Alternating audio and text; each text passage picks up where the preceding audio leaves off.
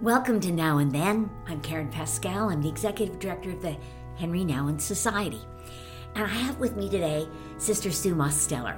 Sue has been a wonderful friend of Henri Nouwen's, probably one of the great influences in Henri's life from the stories that I know about Sue.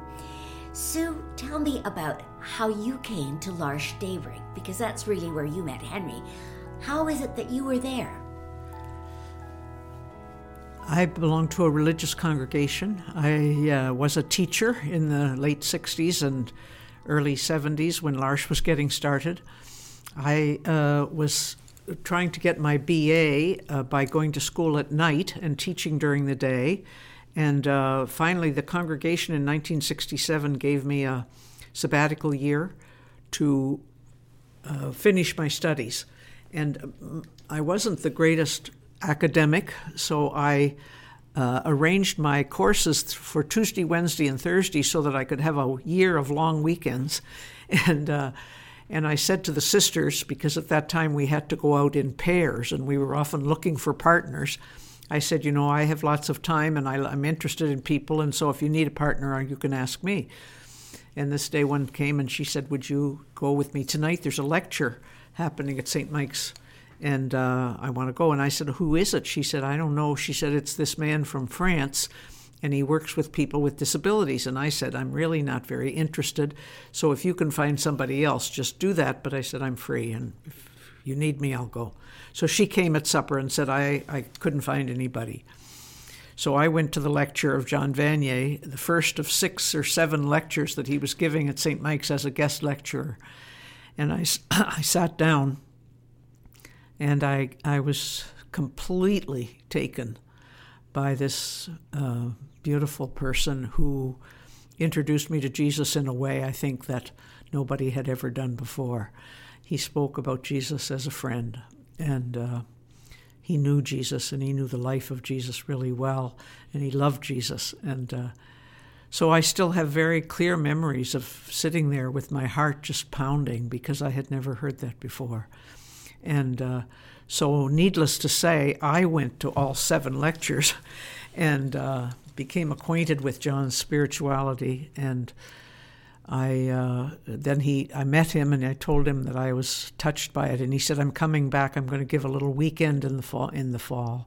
And I went back to that, and then I was able to make a retreat with him.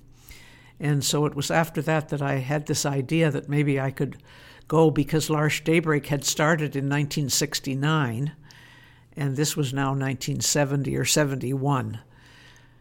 So I knew it had started, and it had started on a property that our congregation had owned at a certain time. So I talked to the congregational leader about my going to Daybreak. She wasn't terribly impressed, and she said, no, you can't go. She said, we need you in the classroom. And she said, besides, you know, we live in convents. We don't live with men and women together and so on. So, however, Vatican II had happened several years before, and it was sort of the writings and everything were just getting across the ocean at that time. So, and they were talking about the sisters really being with the people and being out more. Anyway, the next year I went back and said to my superior again, you know, I really feel this and I'd love to go. And it's just up the road. I mean, I won't be that far away. And I know that my first vocation is the sisters, but this is a new community. It's starting. They need help. I have a lot of experience. I have community. Anyway, she initially said, I don't think so.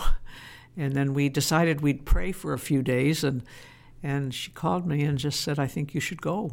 And this was really unheard of at that time. It was not something that people were doing. This was very, very special, and I felt privileged to be given that permission to do that. So I talked to the people at Daybreak, and in 1972, I started my time there, and I stayed there for 40 years. So, I think it's absolutely amazing when I think about. You have been working with, in that time, 2 of the giants, spiritual giants, Jean Vanier and Henri Nouwen. Correct. God put you in just the right place at the right time. That's right. That's quite something. Yeah. Another one of those giants was probably somebody that people didn't see as a giant. His name was Adam, but he had an amazing impact on Henri. Can you tell me a little bit about that? Adam was a beautiful, beautiful giant. He was one of the men that we welcomed in our community of L'Arche Daybreak. He was quite severely disabled with epilepsy, and he had many, many seizures every day. Adam was not able to walk by himself or to dress or really to eat or to do anything alone. He needed help basically with everything. So we were, at a certain moment in our history, we were able to welcome him into our community. And he was just such a beautiful man of peace. And as I say, suffering really too. So we welcomed Adam, and his brother had already been welcomed. He was also he also suffered from epilepsy, but he was not as severely disabled as Adam was. But we were able to welcome Adam when we had more help and we had more experience. And Adam proved to be just this marvelous presence in the middle of our community. And when Henri Nouwen came as our pastor, the leader of our community of L'Arche Daybreak decided that Adam's care, his morning routine, would be a good place for Henri to get involved right in the heart of what L'Arche Daybreak is about. So he invited Henri from day one to help Adam with his morning routine. And Henri was shocked, and he was not excited, and he was scared to death to do this. But he took it on, knowing that he would get all the help that he needed, that those men and women who were assistants in Adam's home would just stay with him until he felt comfortable doing the routine on his own. So he did it with them for I would say a couple of months even, because he was so scared. He was scared that he would, the water in Adam's bath would be too hot, or that he would hurt him in some way, and Adam couldn't speak, so he couldn't tell him, and he didn't respond a lot when we were working with him. So Henri was really scared. But he finally took it on. And it's so funny to read. He wrote a book called Adam, God's Beloved. And it's so beautiful to read the progression of the relationship, because it starts with Henri saying, I never had any idea that I would ever have a relationship with Adam. He said, they kept telling me, we want you to do this so you'll get to know Adam. He said, I couldn't imagine getting to know Adam because my whole life had been books and talking. And he said, Adam had neither of those, and I had no idea how that would happen. But then gradually it begins to happen, and he said, finally ends, he says, Adam was my friend, my teacher, and my guide. And he said, of all the priests, all the intellectuals, all the people I have ever known, nobody has been able to be that close to me as Adam and help me along my journey.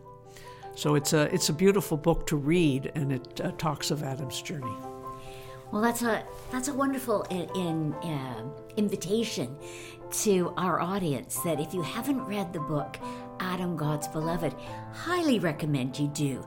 And it's easy to get to. Go to our website, www.henrinouwen.org, and you can go to the bookstore and you can order any one of those books. There is a canon of books, 40 in fact, that were written by Henri Nouwen, and I just encourage you. They're books written to the heart and to your spirit. Henri makes a wonderful guide. Thank you for being with us, and we look forward to talking with Sue Mosteller again.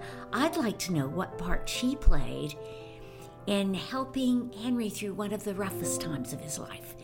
Be sure and listen for the next episode of Now and Then.